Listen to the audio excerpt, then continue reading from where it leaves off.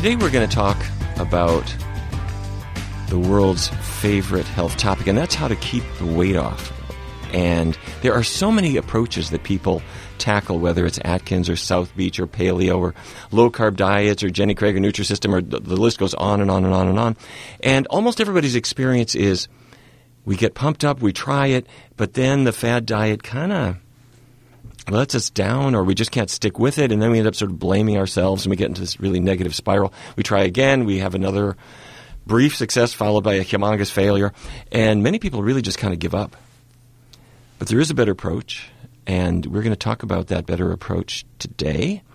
And not only are we going to find that the scale becomes our friend again, but there are so many other health benefits from losing weight in a healthy way.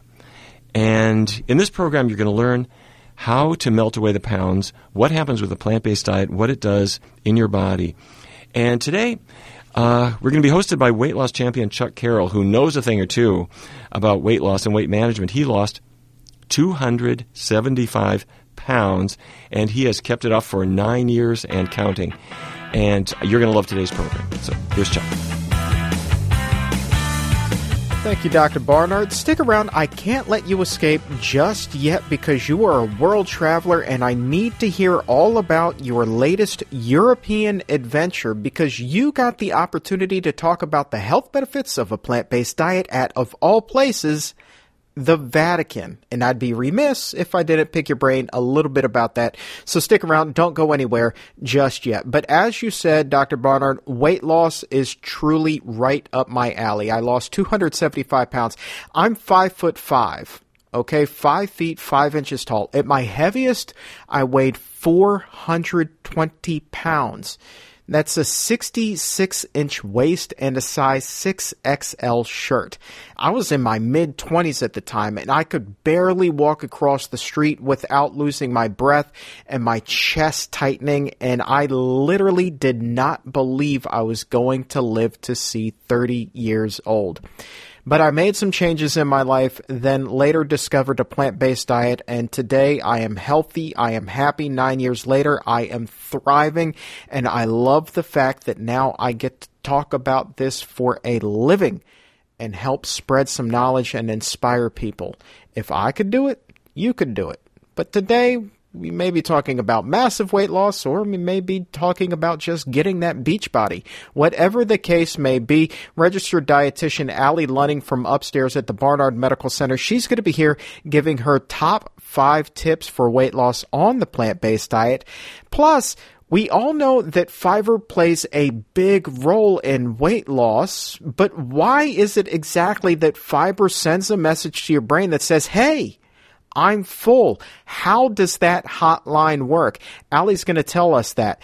Plus, we're bringing Dr. Steve Nieboer back onto the program. He's a little bit nerdy. He's going to get scientific and talk about exactly why people lose weight on this plant-based diet. I believe, one study found that the average person loses about a pound per week when they switch to a vegan diet. Now, over the course of the year, that's not bad. That's 52 pounds. Pretty impressive. But before we get to all of that, I want to ask you, Dr. Barnard, about racking up those frequent flyer miles and taking the message of a plant-based diet to the world quite literally. Thanks for sticking around. Typically, we only get you at the beginning of the show and the end of the show, but here you are right smack dab in the middle of it, and I love it. Thank you, Chuck. Getting you on this show has just been an ordeal because you have just become this super world traveler of late, and your latest tour really piqued my interest. You went over to Europe and you spoke at a number of places, including the Vatican. Yes. How was that? It was a great experience, I have to say. I first had some talks in Berlin. There's a big conference there. And then I went to Rome. And I was invited to be part of quite a big conference at the Vatican where the question is, what are we going to do about health? And what are we going to do about the disease burden that is worldwide, obviously? But our part of it was not just about food, but specifically plant-based diets. And Chuck, you should have been there.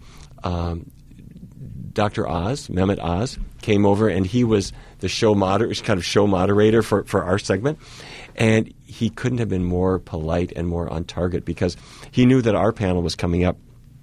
He was moderating one before us where there were religious leaders all talking about religion and the role of religion in health. And Mehmet Oz was guiding them along. And he said, let me ask all of you, what is the role of religious leaders in promoting a plant-based diet? And so they all suddenly had to talk about, how are we going to veganize the world? So I thought that was a very, very good and timely introduction. So then I came out, and also Walter Willett from Harvard and David Jenkins from the University of Toronto and some other real nutrition champions came. And we made a really strong pitch for a plant-based diet. And I have to say, the audience there was very, very interested in this. It was a new idea for many of them. But they were very much with us. So what was the audience there? Was it just religious leaders, or was it other medical people from around the world? Who was sitting out there listening to you? A huge range of people. There were religious leaders there, but I would say for the most part, they were people who were involved in various aspects of health care. In some cases, it was health care providers, people running hospitals and hospital chains, people having businesses that catered to their needs, and trying to figure out how to work together to tackle this growing burden of disease that we have. And of course, it used to be that we would think of diseases of poverty, infections and so forth, and now what the church has to deal with and what people like me who are not involved in the church, we're involved in medicine, have to deal with, which is diseases that come from food. And so anyway, I was really pleased that they brought that front and center. And exactly. So my big takeaway from that is how great is it now that we're at a point where people really are opening their eyes, opening their ears to these plant-based diets and exploring nutrition outside of what we've been taught since we were knee-high to a grasshopper. And they're, pardon the pun, with the religious leaders there, people are seeing the light now. And I just think that that's so powerful. Well, I think they have to. Many people have felt that the church has been asleep. And I don't mean just the Christian church. I mean that religious leaders in general have been sort of asleep. When you look at their highest level, there are many people, many religious leaders who have been vegetarian and vegan. I'm talking about over the millennia. Mm-hmm. But in modern life, many religious institutions have kind of forgotten about this. But they really need to bring it back because whether one approaches it from the thou shalt not kill standpoint, your breakfast is a good place to start that, or stewardship of the environment, or what's a kind thing to do to your kids, like give them healthy food. Right. All of these are areas where the church ought to weigh in, but they're kind of like everybody else. Like, where do you get your protein? They're still trying to figure that out. But I'm glad to see this happen, and I think if there were ever a time when this could be raised, it's under the current pope, the current pontiff. He's, after all, named after Saint Francis, mm-hmm. who was known for kindness to all creatures. Yeah. That was his thing. So I'm hoping that becomes the church's thing too. Your thing is traveling. So you're here for a few days, and then you're jetting back off to Italy. Is that correct? There's a conference in Milan that I'm speaking at. I got to tell you, Chuck, this is something. I hope I don't make a complete idiot of myself, because you know me. I'm a doctor. Sure. I know about health. I am not a chef. I am not really a food preparation expert. But I'm going over to Milan, and I'm going to be on a jury. I'm going to be the Simon Cowell of culinary conference. Oh, no, you're not going to play the heel here, are you? Simon Cowell he was the heel in it. You got too much of a nice persona going on. I have been told that I am supposed to let these chefs know, kind of give them the what for if they have not performed properly in making a good vegan meal. Who knows? We'll see. I'm frankly, I'm just glad that they're doing this, and they're going to be talking about plant-based meals, and so I'm going to be on the jury. I'm doing a few other things too.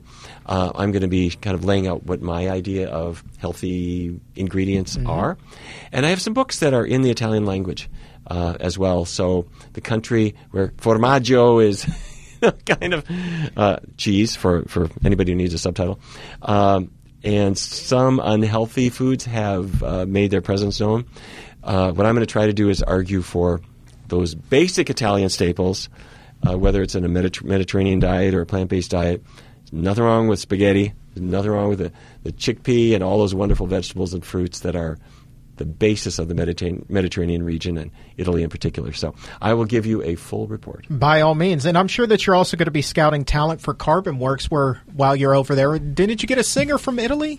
Naif Erin is her name. Naif is her first name, Naif. And as a matter of fact, when I was at the Vatican, Naif and I got together, and she gave me a little concert of some new recording that she is doing. And thank you for asking about that. If anybody doesn't know what I'm talking about, go onto YouTube and look up Carbon Works. And you'll see all of our music videos for our band Carbon Works, including Naif, who is the most exciting singer on the planet. And anyway, it's been really fun working with her, and it's great to see her when I can. And I will tell you this, having heard that song plenty of times now, if she were American, she would definitely win American Idol. You know, hands down, she just has an incredible voice. And we'll also link off to those music videos at pcrm.org/podcast. Now, you have a plane to catch, so go rack up those frequent flyer miles. Thanks, Chuck. You're listening to the Exam Room Podcast, brought to you by the Physicians Committee. The weight loss champion Chuck Carroll here with you, apropos for the show all about weight loss. And before we get going, before we welcome our first guest, I want to encourage you to subscribe to the show on iTunes if you haven't already. Give it a 5-star rating. But beyond that, if you still have friends and family who ask a lot of questions about your diet, why are you plant-based? Why aren't you drinking milk? Why aren't you eating meat? We want you to use this show as a resource. So if this kind of floats your boat, tickles your fancy, you think that this is something they should hear, by all means, please tell them as well to download the Exam Room. This is a resource. This is a wealth of information that we put out every single week here at the Physicians Committee. We could not be prouder of it. We just want to make sure that it is reaching as many ears as possible and doing as much help as possible out there. So this week's topic is weight loss. Summertime is here, beach season right around the corner, and of course everybody wants to be slim and trim when they're wearing their bathing suits out there soaking up the rays. How does a person lose weight on a plant-based diet? Well, to help me break all of that down is registered dietitian and weight loss expert from upstairs at the Barnard Medical Center, Allie Lunning. Hello, Allie. Hey, Chuck. Great to have you back on the show. Again, you are one of the most requested guests because you are young, you are vibrant, you bring so much enthusiasm to the show.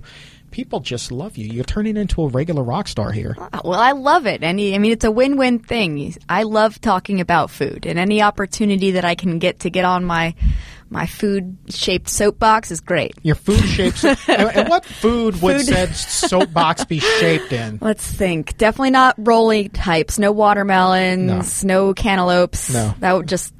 Need a flat food. Let's not go there. Need a flat food. Someone help. Yeah. Keep it simple. A block of tofu. Yeah. Step on my tofu box. You know, as you and I know, that there is a serious obesity problem in this country. Correct me if I'm wrong. I think we're at a point where 2/3 of the population is either overweight or obese, and 1/3 is full-on obese. Correct. That is a staggering number. Yeah, and those are numbers that we're kind of trained to continue to monitor throughout studies of populations. So as we're kind of looking at where we are in 2018, it's not getting any better. Right. I want to ask you about why people lose weight on the plant-based diet. We're going to have Dr. Niebuhr in here in just a little bit, Steve Niebuhr from upstairs. He's going to go in depth in the science of it all. However, one of the biggest reasons why people lose weight on the plant-based diet, in my humble experience, having lost quite a few pounds myself, fiber. Yeah. But what is it about fiber? We hear about this all the time. Why is fiber so filling? So the most important thing about getting more fiber and how it affects your weight loss is that it's actually going to make you feel full physically. Right. Whereas when other folks might use fiber supplements like, powders and gels and things like that, those types and those forms of fiber are not natural. They're not found in nature. So you might consume them and your body's like, all right, where's my breakfast? Right. But when you consume up to 40 grams of fiber a day, your digestive system, your body is literally too busy to give you signals of, hey, I'm hungry, I'm on a low-calorie diet. It's just not happening as much because your body's occupied with the fiber. With those powders, are those soluble or insoluble fibers? I've always wondered that. So they're all, majority of them, unless something came out recently I'm unaware of, are soluble. So it will help to form the bulk, Right. but it won't help with the evacuation I was just going to process. say, so it's like that's why people take fiber supplements is thinking it's going to keep them regular. But if it's soluble fiber, you're not going to get that scrubber effect. Scrubber effect. Yes, everyone visualize. Yes, you're welcome. You're welcome. But that's what we mean. That's what's so good about a plant-based diet, because you are getting that routine cleaning of your system so that your body can function in a much more efficient way. And the typical diet, I would imagine that with the patients that you work with, when they first come in, their diet is almost completely void of fiber, isn't it? Yeah. Very, very low volume of fruits and vegetables, terrified of carbohydrates, and absolutely obsessed with protein.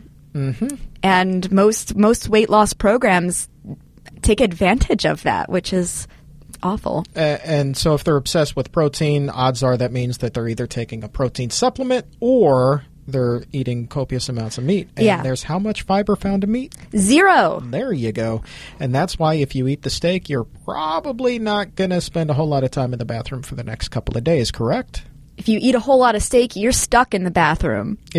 Well, hoping something happens. Right. Please, praying. God. Playing on your, I was going to say Game Boy. Wow. I meant iPhone.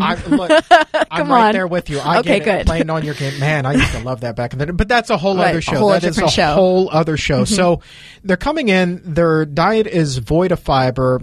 Not a whole lot of fruits and vegetables and legumes in there. So give me an idea of what the menu is after you've given them that advice. What do you tell them to eat? So some of the first things that I'll encourage folks to do to increase just the plants in their diet would be to look at their breakfast and see what types of cereals that they're comfortable starting to incorporate. So if somebody's been on a low carbohydrate diet for a very long time, they might not run to whole grain English muffins, but starting to do some cereals like oatmeal, starting to add things like blueberries, which everyone knows at this point are good for our health for many reasons. And then from there, they can start to get more creative with that dish. So then they can start to do things like whole grain toast with some slices of banana and some cinnamon and maybe some nut butter. Maybe kind of going into their lunches. A lot of patients that I worked with were so busy that lunch was horribly inconvenient. So if that sounds like you, one of the easiest ways that you can start to soak up some of the benefits of this high fiber plant-based diet is to just make those baby carrots more available. Right. Grabbing the things that are easy to store and making them accessible to you and just in your eyesight on a regular basis. So it sounds to me that you're then baby stepping people in the right direction. You're not just having them dive like right into this whole bucket of cold water. You're saying, okay, well, let's dip your toe first. Absolutely. See what you can do first, and see the things that you like. I mean, a lot of folks might come up with some concerns that they don't like certain fruits, or they really don't like certain vegetables, or I've heard everything from allergies to intolerances to different fruits and vegetables. But the bottom line is that whatever you like, just double it up. Could that intolerance also be that the gut microbiome is off a little bit? Yes. I mean, a lot of times on this show, I think we've referred to the gut microbiome, and I agree with that. And I also think of the digestive system and the tissue that lines your guts. It's smooth muscle tissue. So if you, let's say, just started to run and you haven't ran in a year, right, you're going to be sore the next day. No doubt. Ouch. Yeah. So the same thing goes with your guts. Your tissues in there, they have to get warmed up. And so if you just go for the marathon right away, you're going to have some of that discomfort. So it's really important with patients and with all of y'all and everyone who is looking to add more plants to their diet to be mindful of that and take it nice and easy, but go for the gold. Now, there are foods that you can eat that will be very low in calories, and then there are foods that most Americans are eating that really jack up your calorie intake in a big way. Specifically, I want to talk about meats because you shared a graphic and a study with me recently that just blew my mind about America's love affair with chickens. Oh, yeah. I mean, what is this? I mean, hasn't it increased some exorbitant amount in not too long of a time? Yeah, so there's data from the U.S. Department of Agriculture. There we go. And they found that that chicken, in the intake, it rose from about 10 pounds per person per year in the early 1900s to 60 pounds per year in the early 2000s. And that's a 6-fold increase. Now, wait. Here it is. Wait for this. I love this. This is my favorite and actually most horrifying stat I've ever heard. How much chicken does America consume every minute or every hour? Every hour, Americans eat about 1 million chickens. 1 million chickens per hour. That's 24 million chickens every single year. And chicken, whether it be dark meat or white meat, beyond the fact that that's a carcinogen, but that's really calorically dense, isn't it? Yeah. I mean, you cannot separate the saturated fat from animal tissue. It is just, you would have to use a lot of food science to figure that out. And at the end of it, I'm not sure if you'd really want to be eating it. So another graphic that we're gonna put that chart up, by the way, on pcrm.org/podcast. You did a presentation recently that actually mapped that out, and it was amazing to me. It was completely eye-opening and jaw-dropping, and I was like, okay, I heard that number, and that's a big number, but then to actually see that represented on paper, it was like, my God. And the reason I showed that graph is because comparatively, the increase of sugar is not as significant as this increase in poultry intake and cheese and beef and these animal products.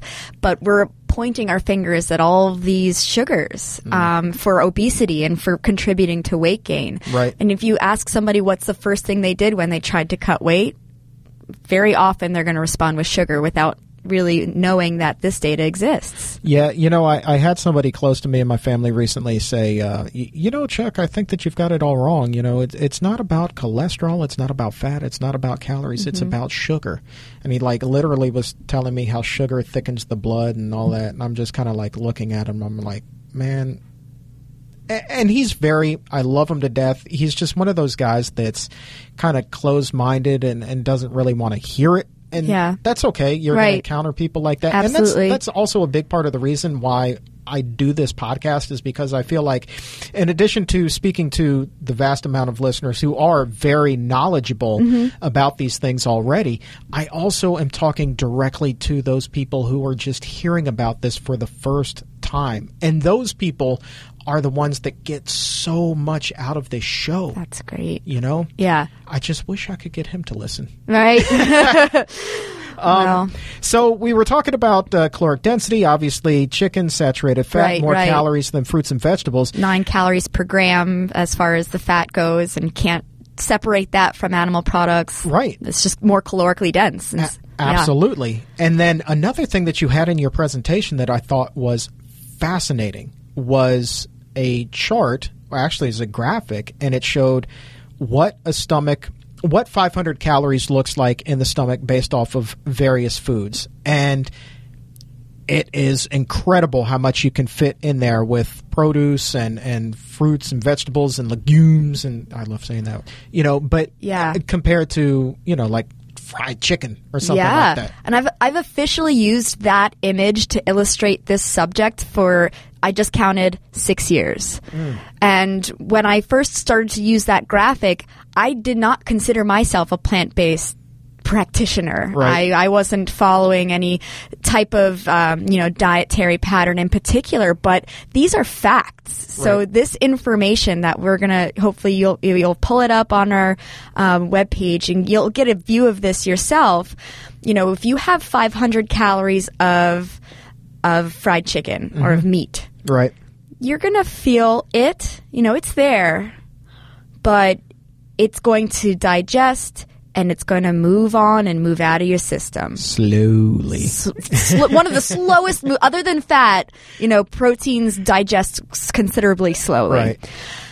But when you add things like those fibers from grains and beans, and then you slap on some fruits and you tie in some vegetables, there is literally sticks. Right. In your stomach that your body will have more of a reception of sensitivity to. You will feel that physical fullness, and hopefully you've taken your time to chew that up. Right. Nice and well, good 10 to 15 minutes to consume that volume.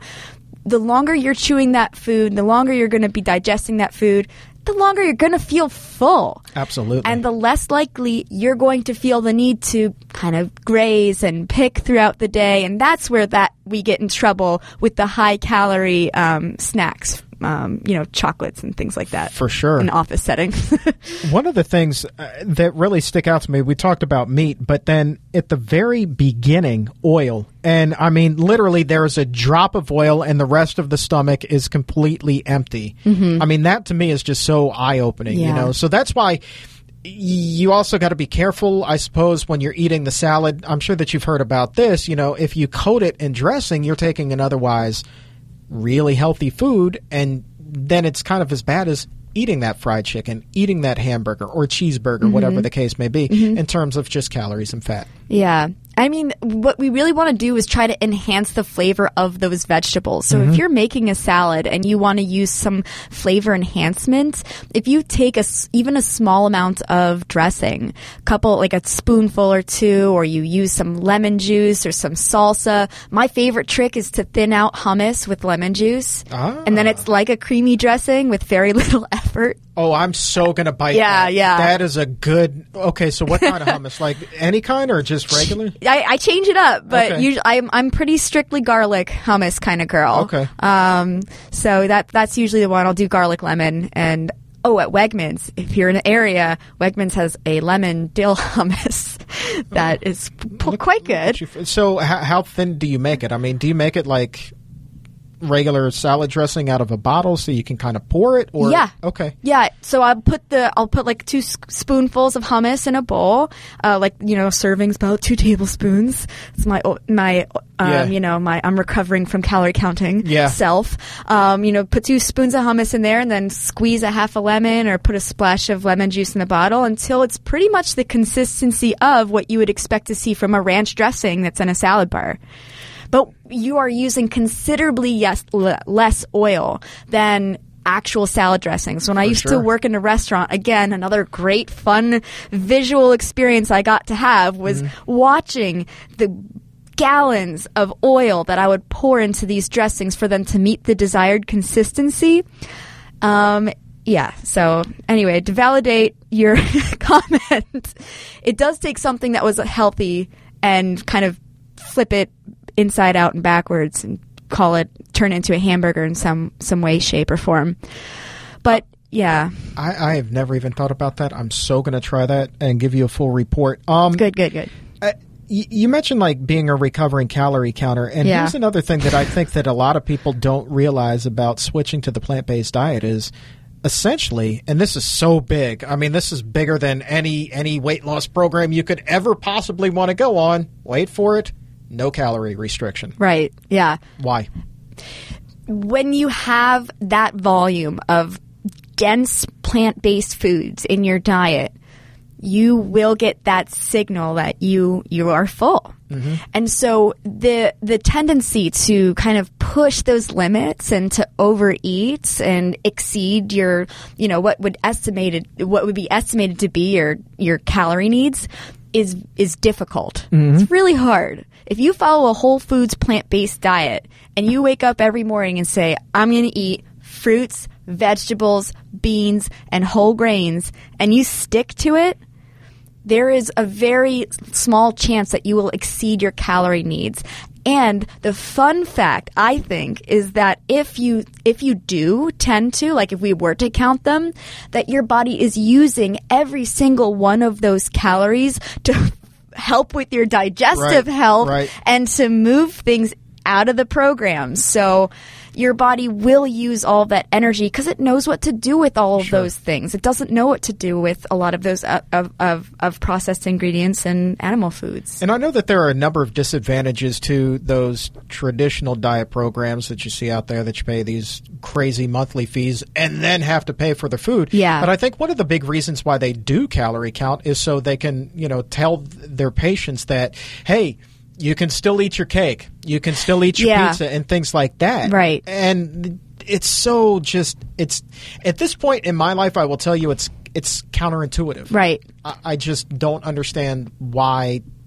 Well, tell me why. Yeah. There we go into a whole other area of our relationship with food and our experience with food and how it affects our mood and all of that other, kind of those more individual things that really attach people to their foods.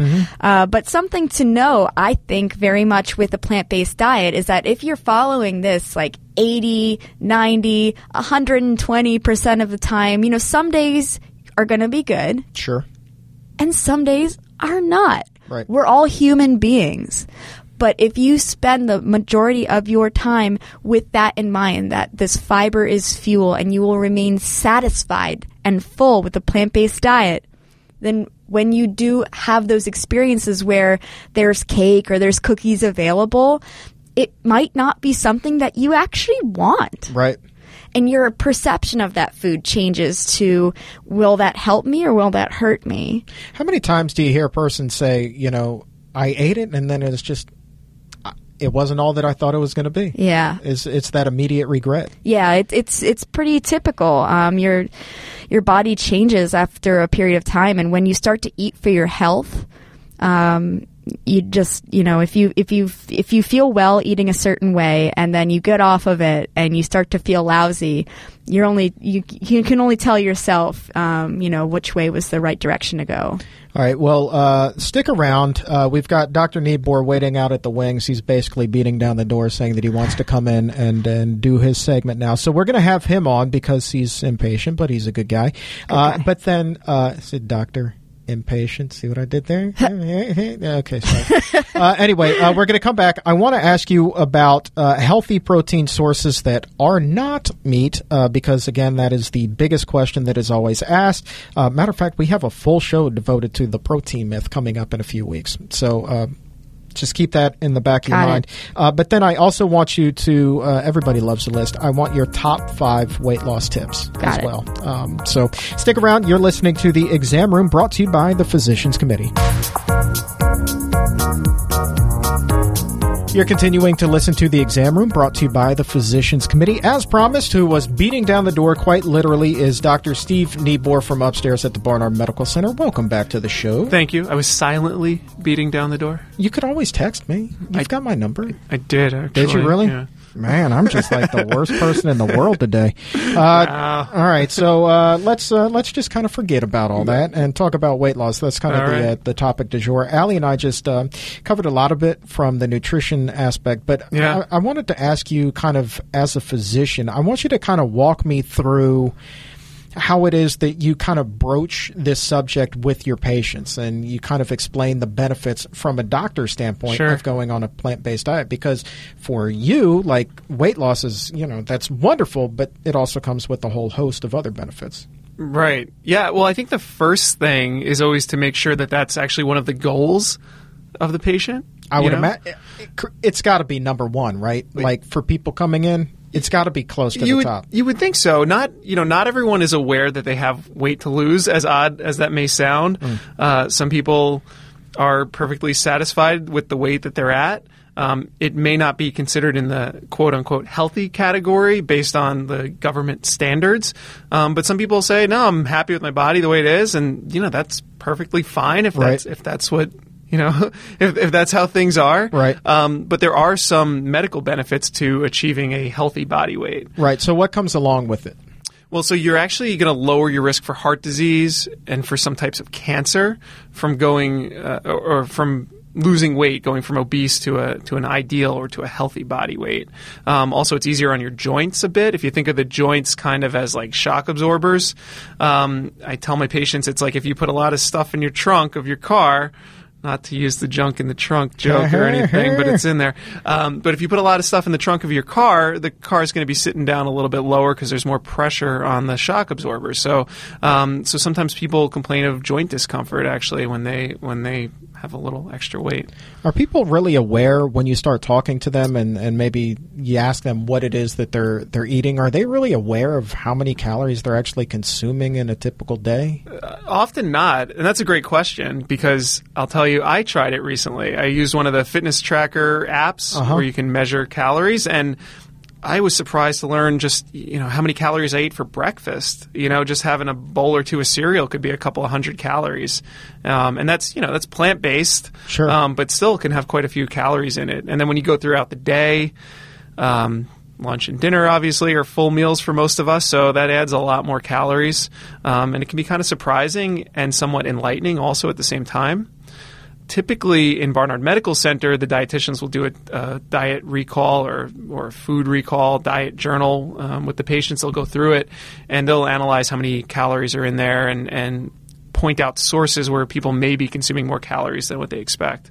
Riddle me this, Batman. It seems like maybe this is a common sense question, but calories equal energy. Correct. That's kind of what they are. But why is it then if people are losing weight, they go on a plant-based diet, their calories are cut, why is it then that they get more energy? Break that down to me as a physician. Why is it that that's happening? Oh, man. I feel like you've asked somebody else this question, and you just want to hear my answer as a physician. I have not. That Really? literally just came off the top of my head. All right. Well, here's what I will tell you. Yeah. From not exactly off the top of my head. Okay. I've had this question before.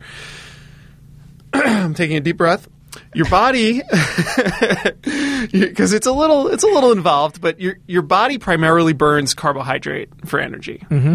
Right? You have three choices, and I think I've said this on this podcast before, but everything you eat is made up of either carbohydrates, fat, or protein. Right? Those are the three building blocks. That's all you get, really, to build up. For the most part, there's also nucleic acids in there for you scientists at home.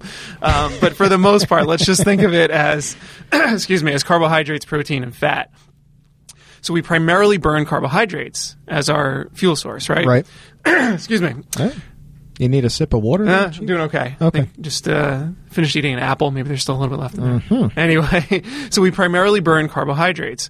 When you switch to a plant-based diet, you often increase the percentage of carbohydrates in your diet, which is now almost like giving yourself more energy, right? Right. A lot of times people will say, I need more protein for energy, but our bodies really don't burn protein for energy. They can. It's possible to do, but it's not their preferred fuel source. Right.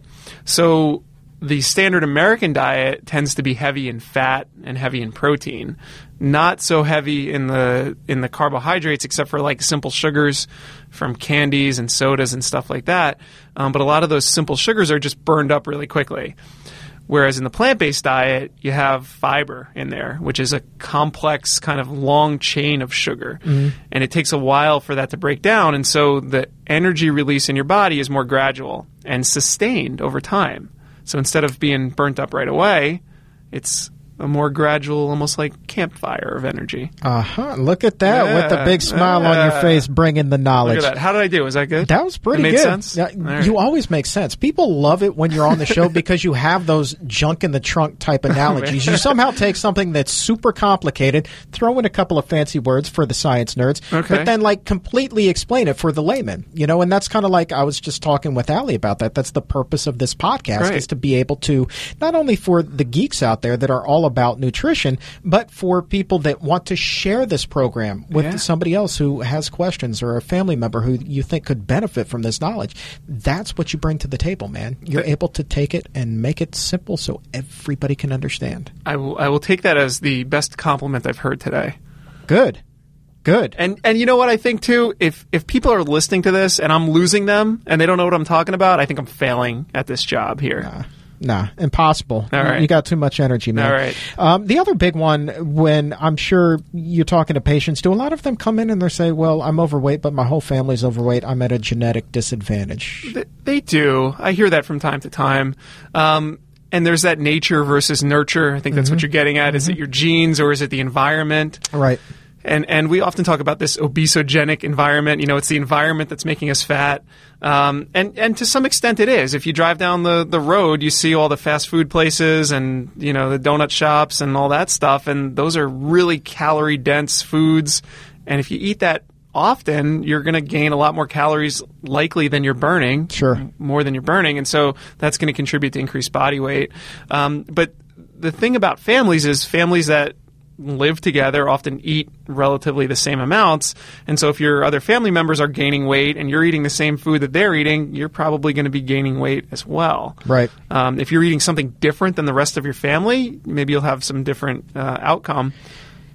And that's what I love about these epigenetical studies. I think that's the right word for the non-doctor that throw that out there. Epigenetics. Yeah. Is that, you know, if you have two twins, right? Yeah. You know, one that eats that diet you were just talking about, the fast food diet, Yeah. versus one who subscribes to a plant-based diet and really, you know, is careful about what it is that they eat. Yeah. You will have a 300-pound twin versus a 150-pound twin. Sure. It's definitely possible. Right? Yeah. And these are identical twins. Right. So that goes to nature versus nurture. Sure, yeah, and there have been some genes that have been associated with obesity, so it's not to say that genes don't play a part at all. Right. But the way we like to think about it is they kind of make you more likely for something, possibly. Right. But they don't guarantee it necessarily. Right. Kind of the same deal as eating a plant-based diet will make you less likely to get cancer, you know, even if that runs in your family. But Sure. you can reduce your risk. Right. So I would assume then that you're saying that this is kind of the same thing. You can reduce your risk of being obese. Yeah, absolutely. And I always tell my patients I can never guarantee anything 100% or 0%,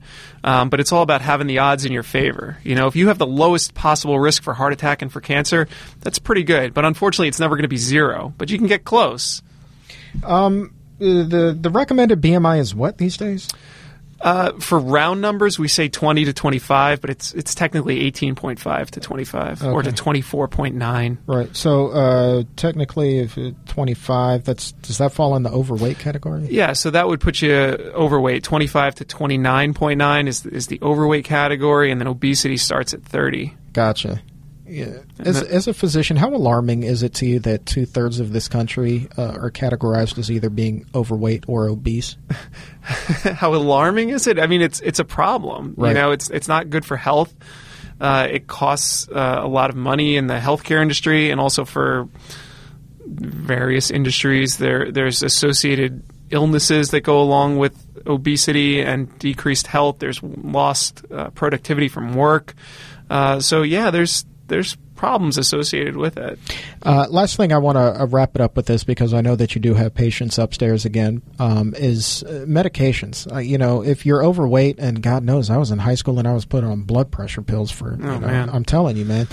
But that was kind of the coolest thing for me, was being able to come off of those medications once I started to lose the weight. Right. And that's got to be pretty rewarding for you to see your patients, like one by one, coming off of those pills. Yeah, I mean, it's great for me, but it's even better for the patients. Right. You know, I mean, you had that experience, Yeah. right? So just being able to go to your doctor and your doctor says, you don't need this medication anymore, Yeah. your blood pressure's improved, or your cholesterol's improved, or whatever the issue is fantastic. Like, that's the goal. Right. You know, you shouldn't have to stay on these medications forever. Right. And to use another analogy, I tell my patients, it's like if you get a flat tire driving, you don't keep the spare on forever, Yeah. right? You fix the tire and Right. then you put the other one, you put the real one back on. Right.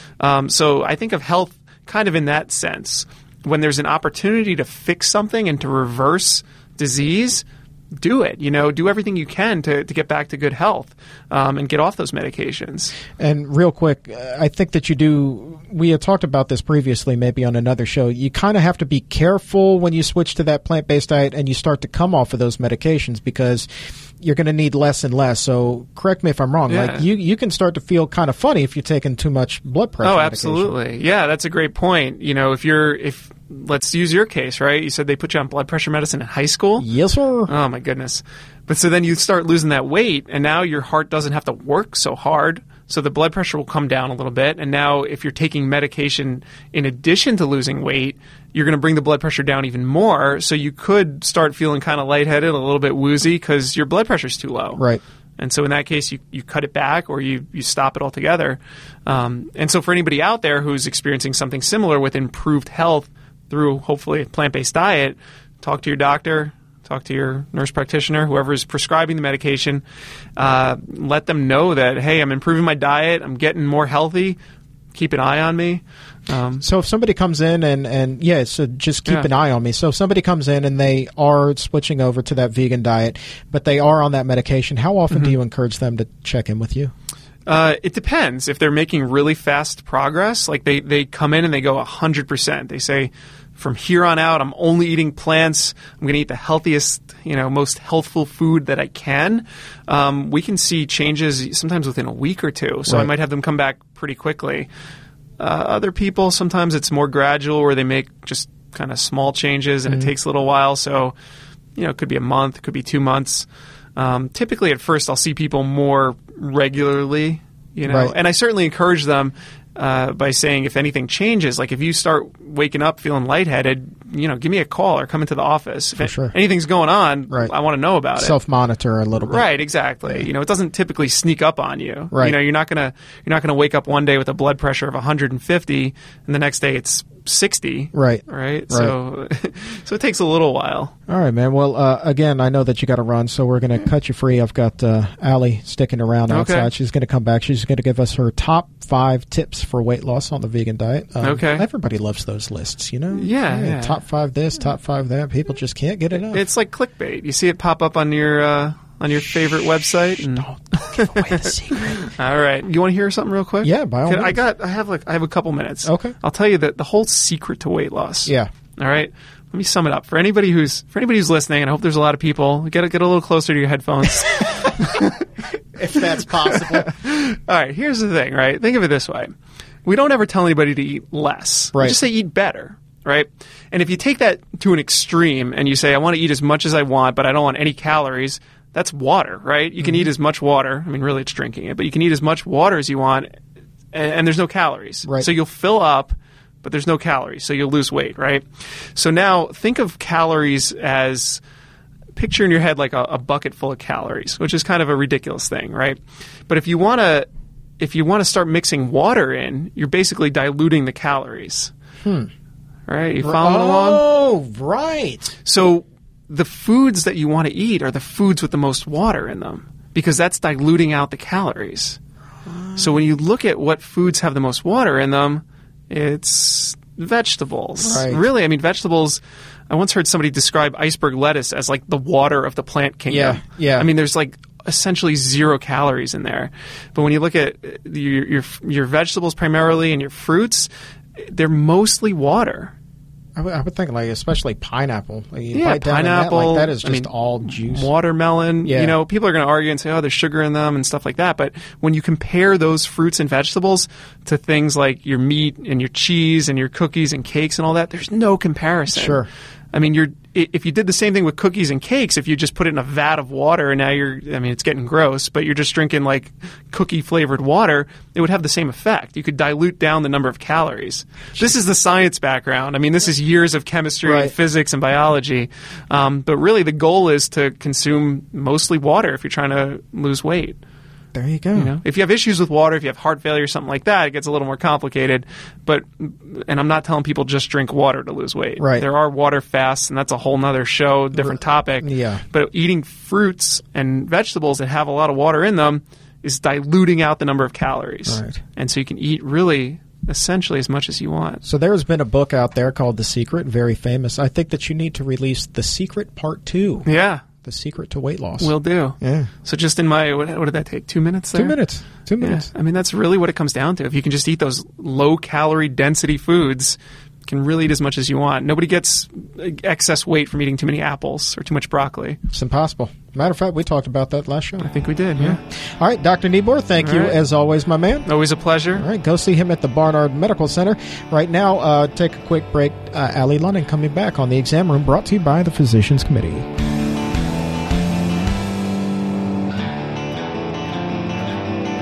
The Exam Room Podcast brought to you by the Physicians Committee. Thank you, as always, to Dr. Steve Niebuhr. He's always fun on the show. He loves doing these things. You know, he was telling me recently, he said, I want to be the co-host. And I said, well, Doc, you got patience. How could you possibly be a co-host? He's like, work it out. Hey, that's the attitude. That's a lot of pressure. That's a lot of pressure there.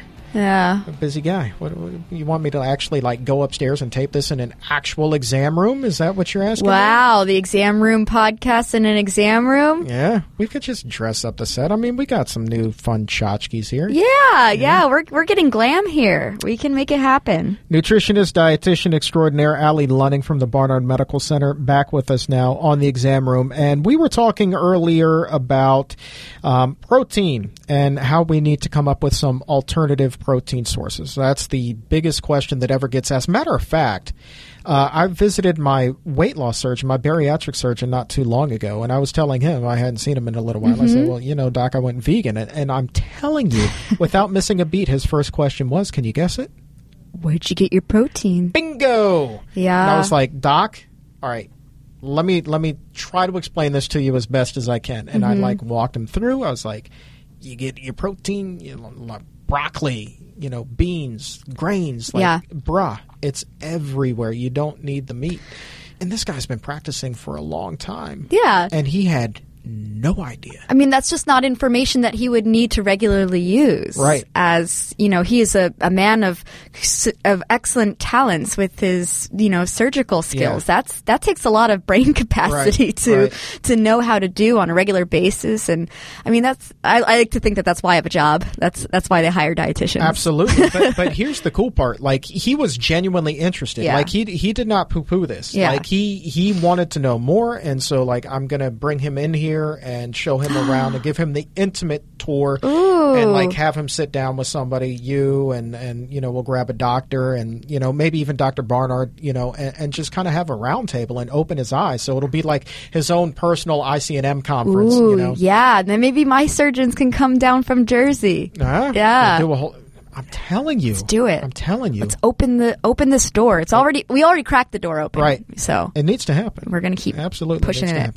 All right. Anyway, we're getting sidetracked here. So protein. Yeah. How do you get it if you're not eating meat? Real quickly, again, this is a resource for people who are just hearing this for the first time, or you want to share this with friends and family. If you've already heard this, consider it a refresher. All right. Alternative sources of protein are... Well, the fun fact is every living thing contains protein. So every living thing is made out of amino acids. So therefore, in accumulation, in a well-balanced, if you're meeting your calorie needs on a plant-based diet, then you are meeting your protein needs without really having to add significant amounts of supplementation or increased stressors of what to be eating. So, but some of the foods that kind of reign in higher on the list, like bananas have protein, but it's only 1.5 grams. Sure. So things like brown rice, for a half a cup is about 4 grams of protein. For most beans, about a half a cup might range from anywhere from 5 to 9 grams. Right. Per half cup. And of course the denser beans like lentils and some of those little tiny split peas, those are going to be denser in protein as well. But if beans aren't really your thing in the moment in time, I actually just had this conversation with someone yesterday, and have you seen these whole grains lately? They've started to become a lot of whole grains. Very popularized. Teff, kamut, spelt, quinoa. Yeah, quinoa. Sounds like I'm saying a different language. Yeah. Are we talking Latin? Is this right? Latin 101? Yeah, these whole grains. Yeah. What makes them so chewy is not only that they have a large, dense amount of fiber, but also they have a wide amount of different amino acids and proteins in there as well. And quinoa is a complete protein, if I'm not mistaken. So we'll be talking more about that on the protein show. But That's why I like the quinoa. Yeah. It can really be a nice thing to have when you're a little riced out or you're not really looking for another bean dish today. Right. So if so even there, but there are other like plant-based burgers that aren't necessarily bean-based, aren't there? Yes, actually there are. I mean, at this point, there are things called the Impossible Burger that my sister tried right in front of me. I wish I taped it because she still consumes, typical, animal products. Sure. And so I was just looking at her face like, what is this going to look like for her? And she liked it. Oh. So these Impossible Burgers are made out of soy protein, and some of them are made out of yellow pea protein. So either way you cut it, they're made out of beans, but they took a ride through some product manufacturing techniques. A little bit processed. A little bit of science went into that. Yeah. But most of them are a bean substance derivative, or there are actually some hemp protein burgers that I've seen, like hemp seeds. I've not seen those. Yeah, Hillary's, just to name drop one. Yeah. And so, and even ShopRite and Aldi's have some really good veggie burger options that I really like to encourage folks to try. Interesting. So, correct me if I'm wrong before we get to your weight loss tips. Even if you go the convenient route and you pick up those frozen veggie burgers, and they have been processed, like you're talking about that, still better than going through a drive-thru and getting a cheeseburger. Absolutely, 110%, because that cheeseburger that went through the fast food food manufacturing environment has so many different toxins that in our body we have a really difficult time metabolizing. Right. Whereas we can at least look at a plant-based veggie burger and say, all right, so I didn't chew that bean. It was like a pre-chewed bean. But at least the oils and the ingredients that are in there haven't turned rancid and become inflammatory. So yeah, I do think that it's much healthier comparatively. And even these Beyond Meat, like fake chicken strips, and they have these Gardein products. Very familiar with Gardein. Yeah, I would say that when folks are truly eating plant-based diets, like for their health, of course it's best to avoid using them like in isolation. Sure. But as transition foods, and for, when you are out to dinner, yeah, it's nice that these things are available and you feel like you had kind of a well-rounded meal. Right. It's like you were talking about baby stepping with your patients earlier. Yeah. This is a good baby step process. Totally. Real quick before we wrap up, I know that you've come up with, here at the Physicians Committee, top 5 tips for weight loss on a vegan diet. Yeah. So let's roll it out. I mean, like I said, beach season right around the corner. Everybody's going to soak this one up. Give them to me. All right. Number 1 is to fill up with fiber. Shocker. If you got nothing else from this, fiber is the driver for this. Aim for about 40 grams per day. The second thing is to eat your greens. It isn't just enough on a plant-based diet to do your beans and rice. That's all good and wonderful. But you've got to load up on the spinach, the kale, the Brussels sprouts, the cabbage. If you're not into it, go for some coleslaw. Add oregano, add cilantro. All of those green leafies are going to they're going to boost the potential for this food to give you a lot of benefits. Absolutely. The third thing for weight loss, weight management as well, is just plan ahead. Even if it's one step in front of yourself. If right now, let's say it's the afternoon, so I ought to start thinking about what I do have available for dinner, so that I know that, hey, if I have nothing in my fridge, or if I really don't feel like cooking the thing that I planned on cooking tonight, that I have an alternative choice. Right. That I'm not going to put myself in a situation that I'm going to be eating through a drive-through, sure, or any type of situation like that. And even if I am traveling, like if you can think one step ahead of yourself, you can think of what is available where you're traveling. I know. Oh yeah, so I'm doing some traveling here in a couple of months, and already the first thing I thought of when I was booking my hotel is what is the proximity to the grocery store? Grocery store, and does yeah. this hotel have a refrigerator in the room? Yeah. This year on Easter, I was in a hotel room in Window Rock, Arizona. eaten a can of chickpeas with sweet potato that I cooked in the microwave and frozen vegetables. There you go. I've got a picture. There you go. All right, so that was number 3, plan ahead. Number 4, shop for the nutrition rainbow. I know we started with green and really emphasizing that, but don't forget those orange colors, those yellow colors, red colors, purple colors. One of the things that I remember learning distinctly in culinary school was to never give your chef a brown plate. You gotta add color to it. Okay. I can see that. Don't give it a brown.